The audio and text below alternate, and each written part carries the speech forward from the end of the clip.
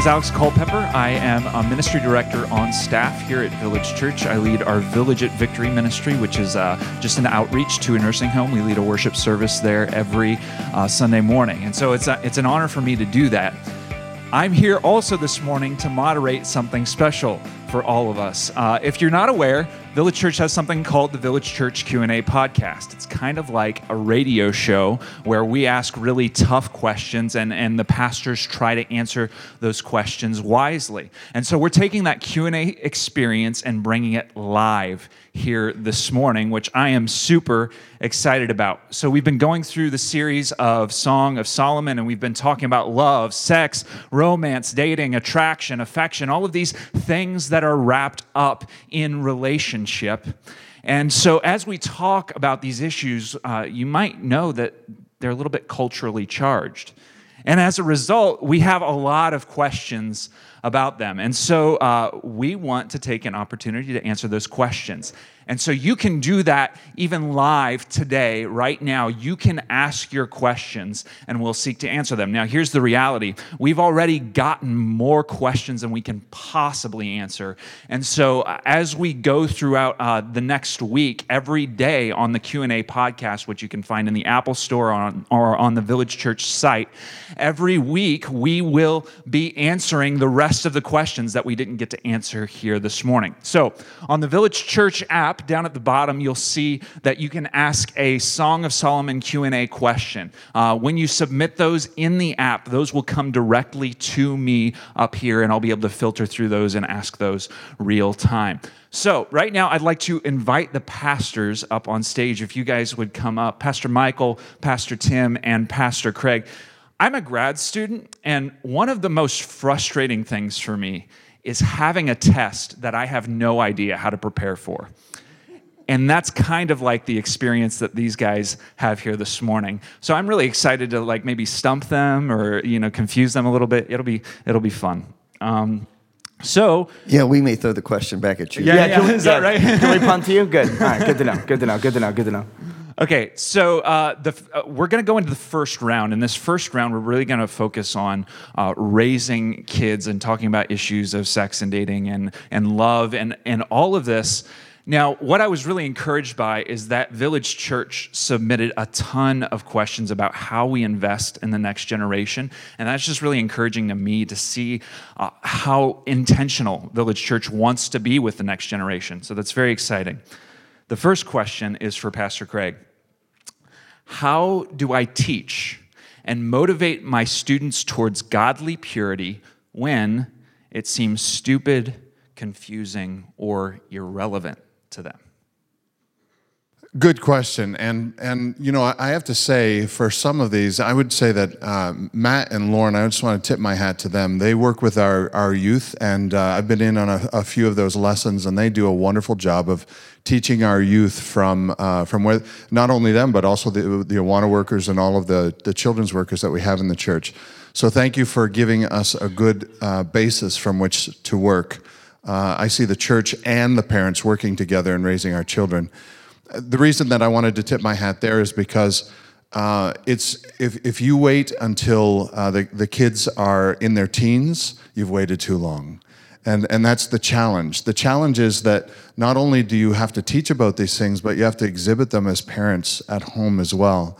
Your children's best chance to have good marriages and good relationships is what they hear from you, what is solidified in the church that you take them to, and what they see at home. And so one thing that I've really enjoyed in the messages that Michael's been giving us through Song of Solomon is the opportunity to see in Scripture how often God tells us our relationship with our spouse is pretty much the main ingredient for how our children will grow up and have relationships themselves.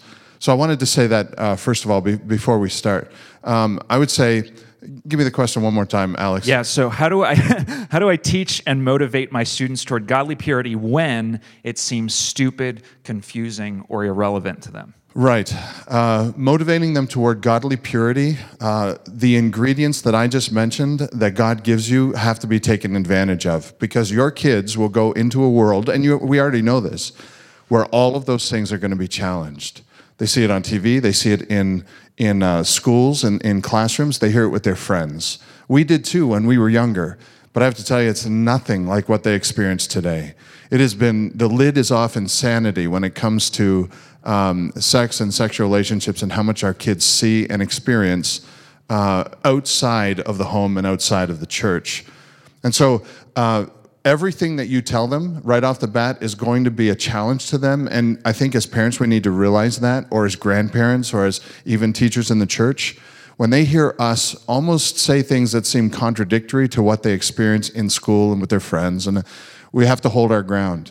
And our ground should be held because it's based on scriptural principles. God has, like Michael's been telling us, an enormous amount to say about relationships throughout Scripture. Why? Because if we fail at relationships, we misunderstand our relationship with God, and we will portray to the world that God's relationships and his relationship advice or commands are not able to be paired up against the world. So I would say it starts at home, it starts early, and it starts with regular conversations. And there's probably a whole lot more that could be said on that, but that would basically be it. That's good, thanks. So Pastor Tim, there's a little bit of talk, okay, we need to talk earlier. So there's a lot of questions asking, what age do we start talking to our children about sexuality, and like how? Like, is there like a gradation? How does that work? I would say you probably need to start much sooner than you even think. If you think you're going to start talking to them in kindergarten, you could probably start talking about boyfriend, girlfriend questions, conversations about who you like and who you don't like in the opposite sex. We started those conversations with our kids when they were probably 3 and 4. Even casual conversations about, at church, the little girls with my son, the little boys with my daughter, having conversations that are just casual. Again, not dating questions. That's not, you don't even address those at that point, but you address them as their character. The little girl that, my son had a crush on, or, how can you have a crush at 4? But my son does. Yeah. And my son did too, but they think it's a crush, they think, But having those conversations and talking about the character of the other children, the choices that they make. I loved what Craig said. One of the things that we found ourselves often doing is, our kids would come and, well, that's not the way so-and-so's family does it. And I said, well, that's great, but we're not so-and-so family. No. This is our family. Our family has different standards, and our standards are based on God's word and what we believe God would want best for you. God's not a fuddy-duddy. He's trying to protect you. He's trying to do what's best for you. So that's maybe 3 or 4. How do we advance this conversation about sexuality and that sort of thing? And we'll open that up to everybody here. I'll jump in. So as soon as my kids could remember, we're talking about my love story with my wife, how we fell in love. We're talking about marriage. I mean, by the time my daughter was 3, she knew if she ever, so help me God, dated a boy, that boy would have to get permission from me. And if he did not love Jesus, if he did not love her, if he did not protect her heart and her body, which is our phrase in our home, then he has no business being around her in that way. We talk about this. I mean, literally, I am raising my children in this generation. So are you. Yours a little bit older, but you got grandkids now that you're going to be ushering into this next season. And so it starts as young as we can. Some of you, this is not a public school, private school debate I'm going to open. Some of you need to get your kids out of the public school, or if not, you may soon, depending on what happens in that context. For me, I'll just tell you, if it gets crazy enough in certain contexts, I will not send a 7, 8, 10, or 12-year-old who does not even know how to think biblically thoroughly yet into a hostile environment where I give people 9 hours of their day to indoctrinate them in total lies. Now, that being said, I'm not convinced that necessarily every public school in this circumstance it needs to be pulled out of yet. I'm just saying that we need to be very attentive to what happens here and how we move forward. The church is going to have have to think differently about how we consider, I'm guessing in the next 10 to 20 years, how we consider private schooling and homeschooling depending on the trajectory of culture. Those are conversations. You may find churches with budgets to help families send their kids to Christian schools or to fund homeschooling co-ops or something like that. But one of the, I think, most challenging things, I'm going to speak to Matt and Lauren in their context. Hey, Matt, is there is I think, a wrong perspective that says, I am the only person who can influence my child until they're 18. And what I would say is a parent's job is to help their child leave and cleave. And at the beginning, when they're young, my daughters are being influenced directly by godly women in this church that we choose to let influence them. They're allowed to go out with them and hang out with them, go on one-on-ones with them. We choose that. But as they get older, one of the realities is that by the time they hit junior high or even before, they need to be developing relationships with older, godly men and women outside of the family unit, because we are not just going to expect them the day they turn 18 to go to college to be able to form adult relationships and have mentors. So part of the process of leaving and cleaving is being a part of a context where Jesus is central. Matt and Lauren filter out their leaders with all due diligence to make sure they are godly mentors who can come around them, different ages. That is one, I think, the most unique privileges that we have being a part of a church. I think as kids grow up, giving them those witnesses. Now I'm going to stop talking because I could preach for days. Cool. No problem. So I want to ask this question because this is one that came in. Should Christian parents, and you touched on this a little bit, should Christian parents allow their kids to go through public school sex education? And you flesh that out a little bit, maybe. Craig? I'd say it depends. You can answer. Yeah, go for it. I'd say it depends. It depends on, as a parent, do not buy into the philosophy that when you send your kids to public schools, the public school says, hey, we got this. Don't worry, parents. You just stay out of this. We got this. Don't buy into that philosophy. You get involved. You have every right. Theoretically, you pay those teachers and those principals, you pay their salary. So when you hear or that something's going on at your school, get involved. My wife is a public school teacher in U46. And so, we have, as parents and as Christian parents, we have done a disservice to the public school by just backing out and letting them handle it because they're professionals. What can I know? I'm the parent. They're the smart ones. And I can tell you, you don't want me to get started. I could preach for hours. Did you see his energy go from 3 to 11? That was sweet. Because it drives me crazy when parents don't get involved in what is going on in their school system. Whether your kids go to a public school or private school, whatever system it is, get involved and know what's happening and have a say. Part of the problem with the public school, in my opinion, is that we have backed out and we have given it over to the government to take over and to teach our children. And we know that doesn't always work well for any of us. The last thing I want to do is give the government primary responsibility to indoctrinate my children. Pastor Craig. Yeah. I was a youth pastor for over a decade, and so working with kids and working with schools was one of the top things on my list. And the one thing that I learned in this is if you have kids in a public school, you have got to fight to figure out what they're learning. They do not volunteer that information, and you have got to work to get it. And likely if you do that, if you're willing to do that, you'll be pegged as a crazy person, maybe a little bit, because you're a little overbearing for your children, God forbid. But I would encourage you to fight for it. Fight for what's going to be taught. Fight for who's going to be teaching the classes. Fight for background on the people that are going to be teaching the classes, because everybody has an agenda. And everyone who works at schools with kids has an agenda. And their agenda is not to lose. Their agenda is to win. To convince those kids, college, all the way up through college, is to convince those kids they are right. Our job as parents is to combat that and make sure our kids know they may think they're right, God is always right. Okay, thank you, Craig. So, Michael, I'm going to pass this one to you. How do I raise my children? This is bringing it to the home. How do I raise my children to stay sexually pure when my spouse believes sex before marriage is okay? Specifically, when my husband believes sex before marriage is okay and encourages my children to be sexually active. How can I do this in a way that is still honoring to my husband? Yeah. Do you want to kick that to the podcast, maybe? No. Okay, cool. I'm going to be briefer than usual. Okay. It is one of the least ideal circumstances because, as I shared with you, the issue of sexuality is the front lines of lies that are taking children away from following Jesus. They see the irrelevance of Jesus and the Bible on what they consider primary issues of sexuality, gender, marriage, whatnot.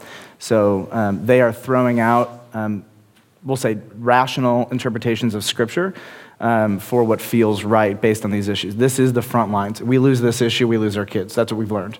And so, unfortunately, this is one of those circumstances that you can't change who you've married, right? The Scriptures give you no permission to divorce somebody or to leave them because they're not a follower of Jesus or they don't share your ethical framework on sexuality.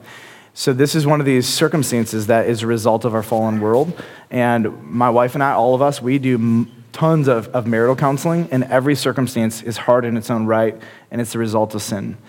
And somehow, you have to be able to communicate to your children God's will for that. And you, I believe, have to get help, read books, study, and you have to grow in your ability to communicate and articulate the most compelling vision of God's desire for your child and their sexuality. You have to not, if you are functioning out of a don't mindset, you will lose your kids. Another reality that we've learned about this generation and the coming generations is they violently, emotionally react to law, and they want to be moved out of vision. And I actually think this is more of a human thing, but we're just so used to growing up in American culture, responding to law, don't do this, don't do that, don't do this. They do not respond to that. We have to be equipped, and you will have to go out of your way to be mentored by, study, whatever it takes to get the best information and skills to communicate God's vision for your child and sexuality, and you get on your face and you pray like crazy because God at the end of the day has to save them, give them the Holy Spirit, and then you get to come alongside and you just pray that the foolishness of whoever you are, your husband's perspective is clearly seen. But it's hard because at the same time you want to honor your husband, but you don't honor your husband to the point where it causes you to sin. If honoring your husband causes you to sin, then you sin by honoring your husband in his sin. And so you may have to look at your husband and have a very clear conversation and say, we're both going to have to agree to disagree, and I want you to know, out of all due respect, here's what I'm going to be teaching our son or our daughter. And I know you're going to be teaching them something different, so how about you and I, let's be civil about this. Let's just agree to disagree and let our child hear the best argument and win. But by the way, I'm going to pray like crazy. Thank you.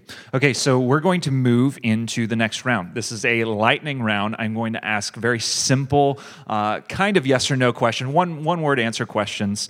And so you'll all violently agree on every single one of them. Yes. Yeah. But if not, we'll kick those ones that you guys disagree on over to the podcast and address those there. So, so here we go, the lightning round. The first question, is it inappropriate to talk about sex in church? No. No. Okay. No. No. Took you a minute. It did take him a minute. Took you a minute. Yeah. Good. Do I need to start a career before I get married? No. Depends. Okay. I don't understand the question. Sorry. Do I need to graduate college before I get married? No. No. No. Do I need to have money before I get married? Yes. Yes. No. Yes. Yes. This is fun. Okay. Does Boomer. eloping Nah, millennial. does eloping in court count as marriage? Yes. Yes. No. Is it wrong for me to watch movies with sex scenes? It depends. It depends. Okay. Mostly. Okay. I'll go with mostly. Okay. Fair enough. It depends what's happening. Right. Yeah. Yeah. Yep. That's like saying, is it wrong to read the Bible with a sex scene? Yep. Depends what's happening. There you go. The answer is no. Should I date a non-Christian if there's a chance they'll become a Christian? It depends on what Never. dating means. Yes. No. The date. The No. date. No. Yeah. No. No. Violently disagree. Is it- No. So Can you reread the question? Yeah. So I don't think if they I'm heard a it. Christian, should I date a non-Christian No. if there's a chance No. that they'll become No. a Christian? So No. so you wouldn't let your son go bowling with a girl if you weren't sure she was A a date, believer? okay, a prearranged social engagement no, is not I what mean- he's talking I about. mean, like He's talking boyfriend, like, I'm girlfriend going to together, go on yeah, a right. date. No. Like, No, I'm if interested. it's a Thank date, you. date, Yes. no. If you're going to look up the dictionary definition of a prearranged All right, social we'll engagement. We'll cover that one on the podcast. No. Matt and Is- Lauren, what is the answer? No. Thank you. That's good. I think you're going to do the podcast this week. Yeah, that's good. That's good. Is it important that I find my spouse physically attractive? Yes. Podcast. Maybe. Maybe. I don't know. Okay. Yep. Okay. You're going to be in trouble when you go home. These are great. These are perfect. He's not talking about his spouse. He's talking about generically. So the last time we did this, they knew all the questions, and so they all just agreed on everything. Now they can't agree on anything. It's fantastic.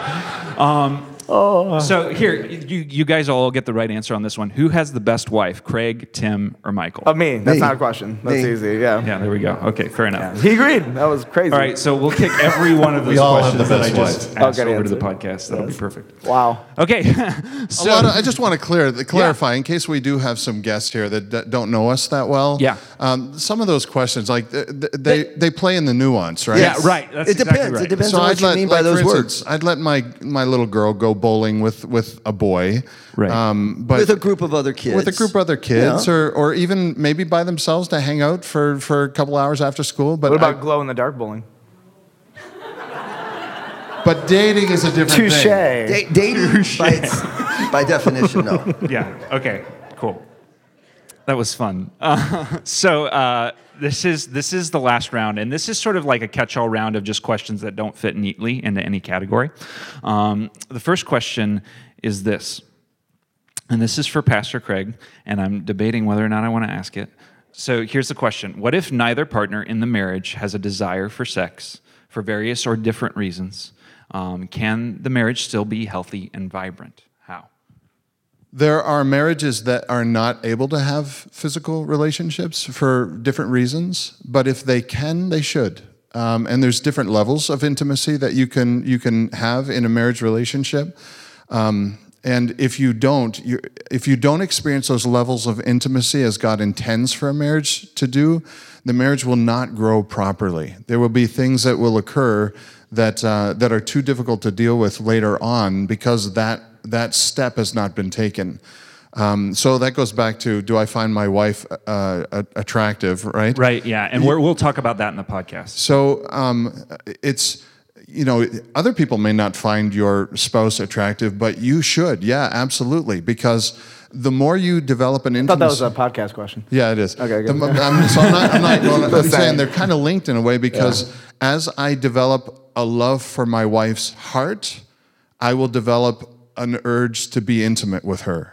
That's the way that we're created to be. I like that. That's good. So we learn to love who they are, and then the intimacy in physical relationship will come later. It may look different for different people based on whatever the Lord has put providentially into their lives, but there should be a level of physical intimacy, yes. Okay.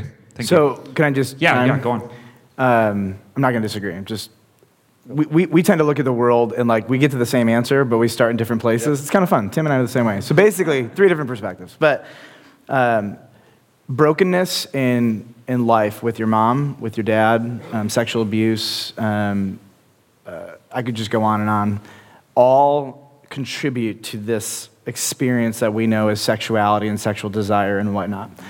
Take off the table the discussion of nature or nurture.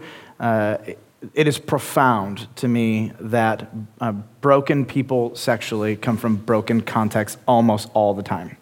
So almost all the time. In fact, it is so incredibly rare that I'm even having a hard time in all of the sexual brokenness we have navigated, not finding some kind of root cause. Maybe one circumstance comes up. But my point in saying that is we have to understand that there are some circumstances where you physically cannot have a sexual relationship with your spouse. And that is because of sin, but it is not necessarily your personal sin. That's sin in us affecting our bodies. And Jesus' grace covers that, and that is a very real circumstance, and those are unique. They're not the norm. But one of the things, if you have two people, depending on their age, right, especially, but if you have two people who have no desire sexually, I would just submit back to you and say it might be because of brokenness inside of you that is manifesting itself in your sexual relationship. Because there is we'll say a norm, and that is not the norm. But when we see that things don't function according to the norm, it's typically because these things that have been done to us or that we have done are still following us, and there's residue. I can't speak for you or whoever you are, your circumstance. I can just say anecdotally and experientially, statistically, psychologically, even say to some degree biblically, like those, you just got to go deeper and not just settle for that. I find with myself, there are things I don't even realize that are in me, and they come out in my 30s, and I'm like, what? And I'm sure you've got them. And then you talk to some people, and they're like, wow, I didn't realize this. I'm in my 70s, and I just realized I've been carrying this baggage with me for 64 years, and so there's just a lot of stuff inside of us that we don't even realize sometimes. But when we see these manifestations, these markers, these not normal things, we got to dig and go a lot deeper there and not just settle and say, it's who I am, I'm done. And can I just back off that? Yeah. So, no, I agree. Some sort of brokenness keeps us from being who God wants us to be, and God built us in order to have an intimate physical relationship with our partner.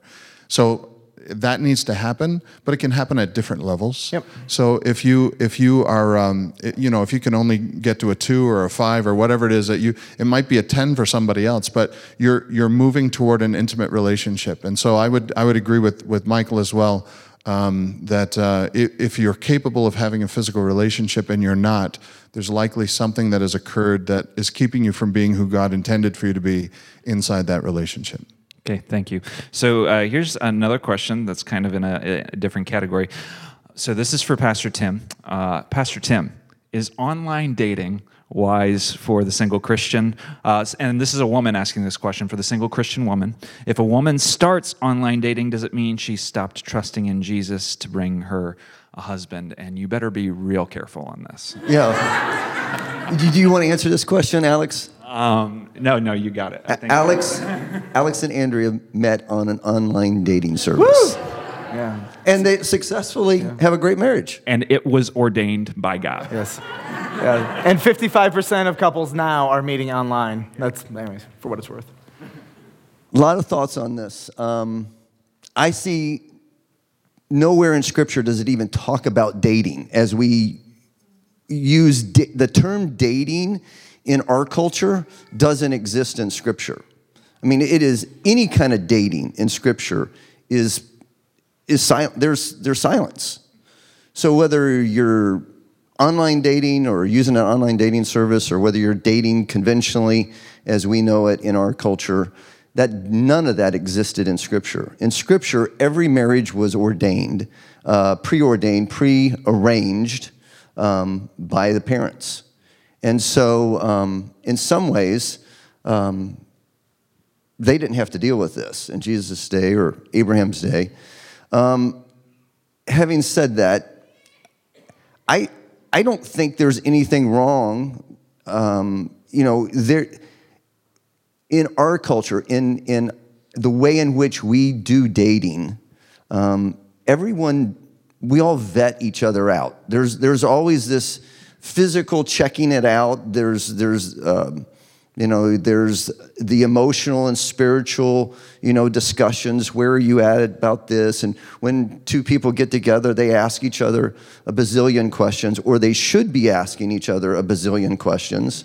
What do you think about this? And what about that? And, what do you think about all kinds of stuff? You've got to know that you're somewhat on the same page, because there's got to be an intellectual and an emotional connection with someone that you have any kind of long-term relationship with. That's what online dating does.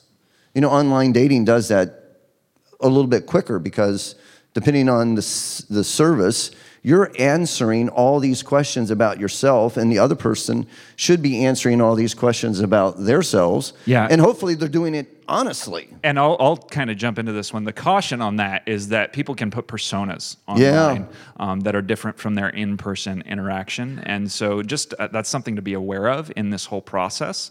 And, it's something that's why the whole meeting in person, talking about this stuff. And whether it's virtual or whether it's actual, everyone puts on their best face. They put on their best clothes. They put on their best personality when they date or when they're,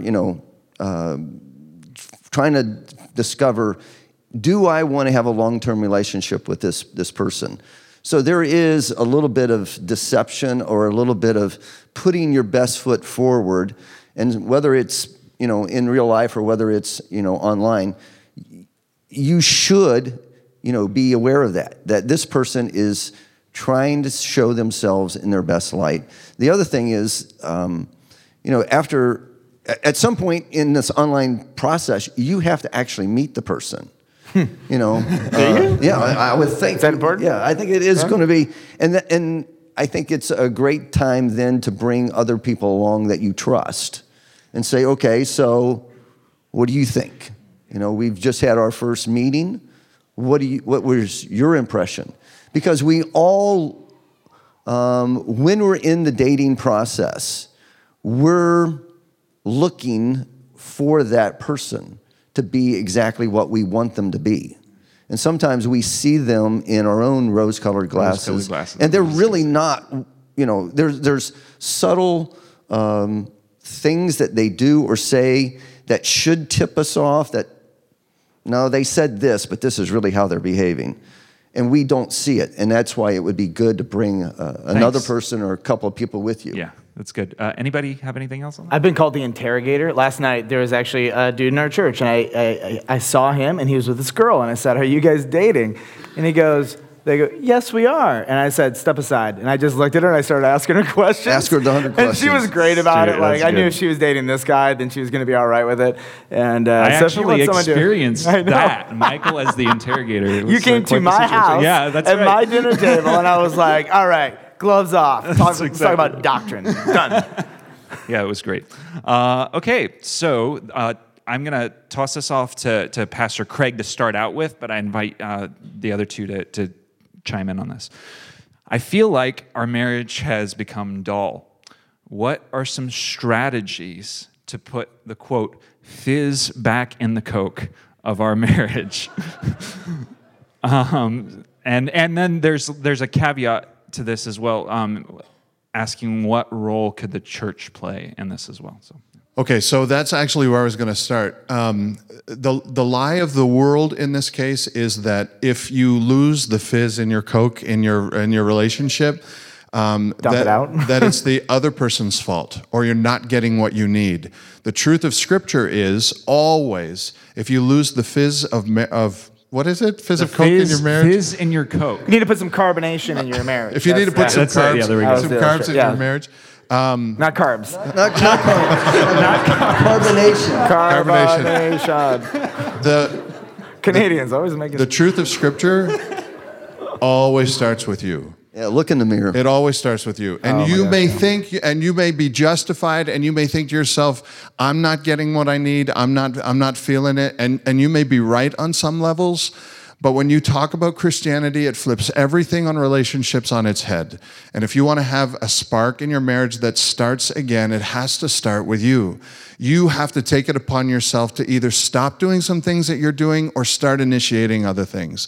And most likely, it starts with a lot of prayer. I would say spend time praying and fasting and asking God to give you some ideas on what you can do to start making your spouse love you again. Because if they married you, they have loved you in the past, and they will love you still. And if you're married in God's good providence, if you're married, then there is a spark of relationship in there. And if you ignite that spark, you can start the flame again. But it has to start with you.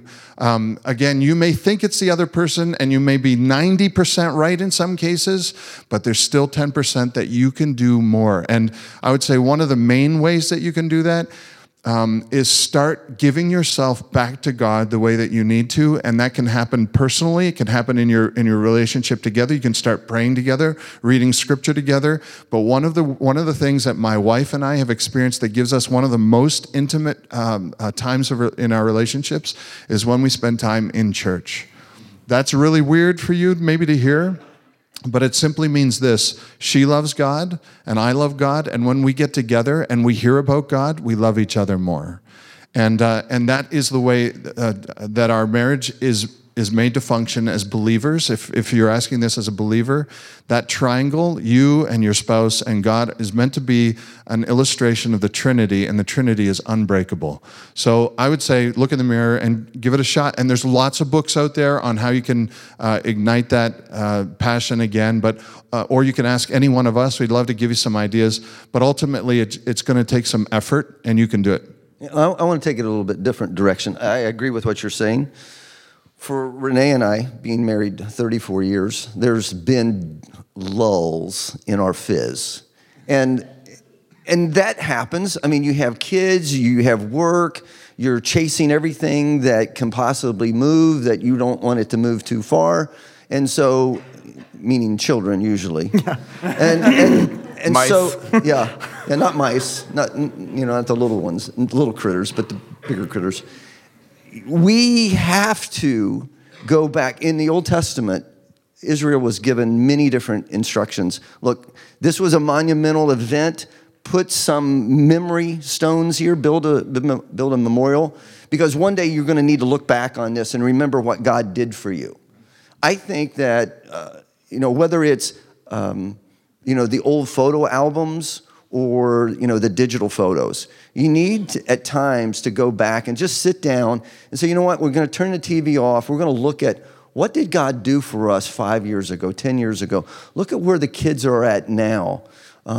There is nothing more emotionally connective than to look back and see what God has done through our marriage and through us and for us, and to be excited about what God has done. And we need to go back and look at and remember the blessings of God. That sparks a lot of fizz. That's good. Thanks, Pastor Tim. So I'm going to ask you guys to be transparent, and I'm going to ask you to do it in a short amount of time. So this last question: in your own marriage, in what areas are you most likely to come up short of God's expectations? How do you fight against this tendency? I'll start. Yeah. So you try getting up in front of hundreds of people every week, talking about God's vision for marriage, what a biblical man is, here's what dads are supposed to do, and then I got to go home and be me, right? Because there's always a gap between what God's word says and the man proclaiming it. Otherwise, I'd be Jesus, and I'm not. So there was a moment, I think it was last Sunday, where my wife pulls out her phone and she starts videotaping me, and I called her on. In the moment, I'm this will stop be used it. against you. Yes, she's like, I'm going to hold on to this one, and so I find regularly, like, there's what Jesus wants of me, there's what I feel like I can do, but then there's where my heart is. And my heart always wins. That's been one of the most frustrating things for me. Is I'll talk about, being attentive to my children, right? And then I'm wiped, and I've given my best to something else rather than my wife or my kids, the best of my energy. I'll be honest with you, it was like 3 months ago, my daughter comes up to me, and she's in bed, and I go up and say, hey, good night, V, and she says, you work all the time. Stop it. And I was like, we need to go on more dates. I need to whatever. And I went back and I redid my entire schedule because stuff just happened, it just happens. And it took a 6-year-old looking me in the face at 9:30 at night when she should have been in bed at 8:30. And it took her saying that to me. And so I find I live in this constant discrepancy. And when I listen to my sermons, because I want to submit myself to the same torture I put you through, I listen to it and I'm actually preaching to my heart. That's one of the things that people don't always understand about the preacher is that if we stand up with a prophetic voice, it does not necessarily mean that we have landed that perfectly. Because what we want to be able to do is say, despite me, the messenger, God's word still stands as true and right and authoritative and good. And but I would say, like, if you put my wife up here, she would probably say, me being patient, attentive, all there when I'm home. And honestly, shepherding her soul would be the places where I'm trying to grow the most. I've never in my life understood how tender and sensitive a woman's soul is until I had little girls. And my little girls were like the greatest gift to me. And when I saw them and how easily I could break them, I realized, like, wow, I have to relearn how to handle a woman's heart and soul. It's one of the most precious and tender things. And so that's, I feel like, for the last 8 or 9 years, my mission in life is to be able to tenderly handle a woman's heart and soul, particularly my wife, by the way. Let me be clear on which woman. And my daughters. So. Yeah. Pastor Tim, in like 1 minute. Okay. Sorry, that was more than a minute. It was a minute and a For half. me, Renee and I, we discussed this question because I knew this question was coming, or we all knew this question was coming. For me, did you? Yeah, we did know this one. We did know this one. Not all of those, but this one. I don't think I did. And for me, I grew up in a very dysfunctional home, and so it's always a battle to not. I love my parents. It's a battle for me not to become my father, and not to project Renee as my mother, because both my father and mother were not the best that they could be. Now God has changed them. Both of them have become Christians and are following the Lord completely differently now than they were when we were kids. But that is an ongoing battle, and we've been married, all these years, and it's still, we haven't asked the question. You haven't asked the question, but one of the things that's absolutely taboo in our home is saying you're just like my mother, or I'm just like her father. We just don't do that, and the reason why is because that's a bad place to go, and so we just refuse to do that. So for me, that's what it is. Pastor Craig.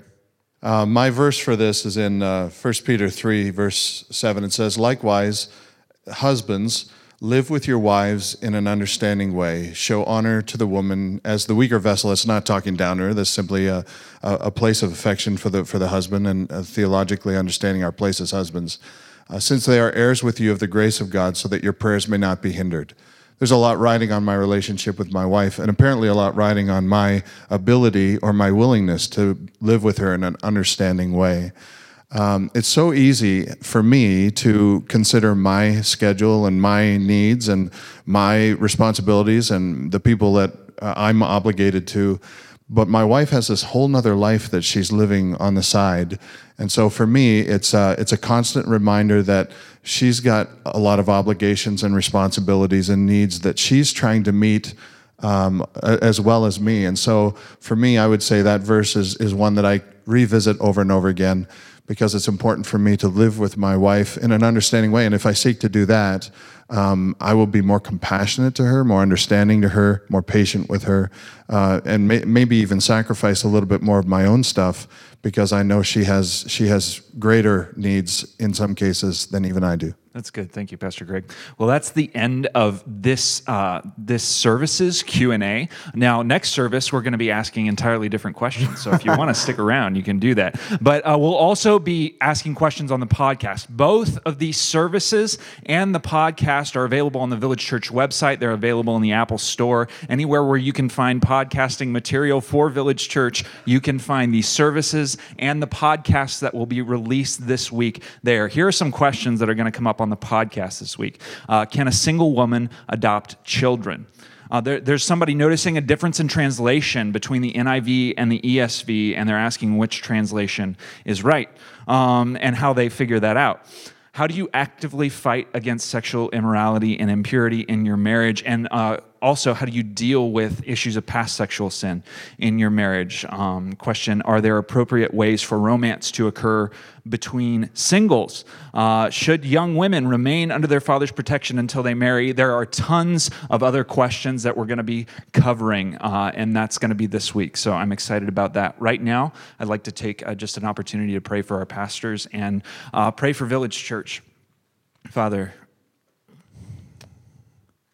thank you for giving to your creation the gift of marriage, the gift of relationship. Lord, in relationship, we learn a little bit about you, and so we thank you for that. Thank you for this series of Song of Solomon, where we've been able to look at what your expectations are. Lord, how we can live faithfully to you. Father, thank you for our pastors, their willingness to come up and get grilled, but also to be transparent. Lord, I pray for their marriages, that you would strengthen their marriages, that you would increase the love that each of them have for their wives. Lord, I pray for the relationships in Village Church, the marriages in Village Church. Lord, would you strengthen all of us because we want to be faithful to you. So Lord, help us to do that. In Jesus' name, amen.